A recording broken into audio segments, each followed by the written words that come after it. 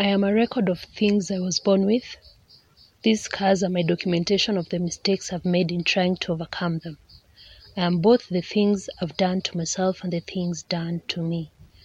Along these nerve endings, you will find a history of me.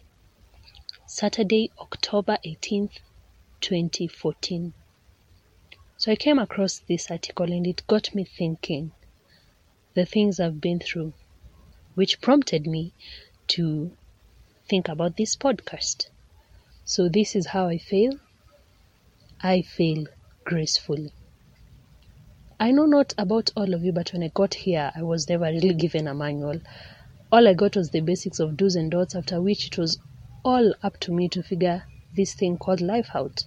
Not to say that I haven't been guided by those around me. Do not misquote me.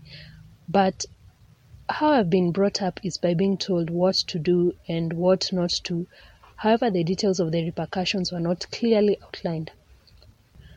Or maybe I just decided to test the waters, huh? Like many of us do. You are told this and then you decide, no, let me try this other thing. So long story short, I got burnt, or rather got scars based on the decisions that I made. And I'm sure most of us have. The decisions we have made have come back to bite us.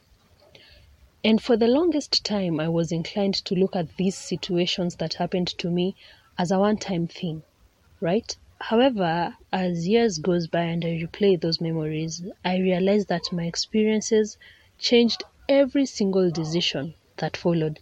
It is sort of like every road I've walked through is connected to other roads that I've been through or probably will be to in the near future. So currently, I'm coming to terms with the fact that I cannot trade the important parts that the universe underlined on my skin because apparently the universe isn't open for business. So visible or not, these aren't scars, guys. These are life lessons, reminders of what I've been through and conquered. These are trophies of life battles I've won. So what do your scars mean to you?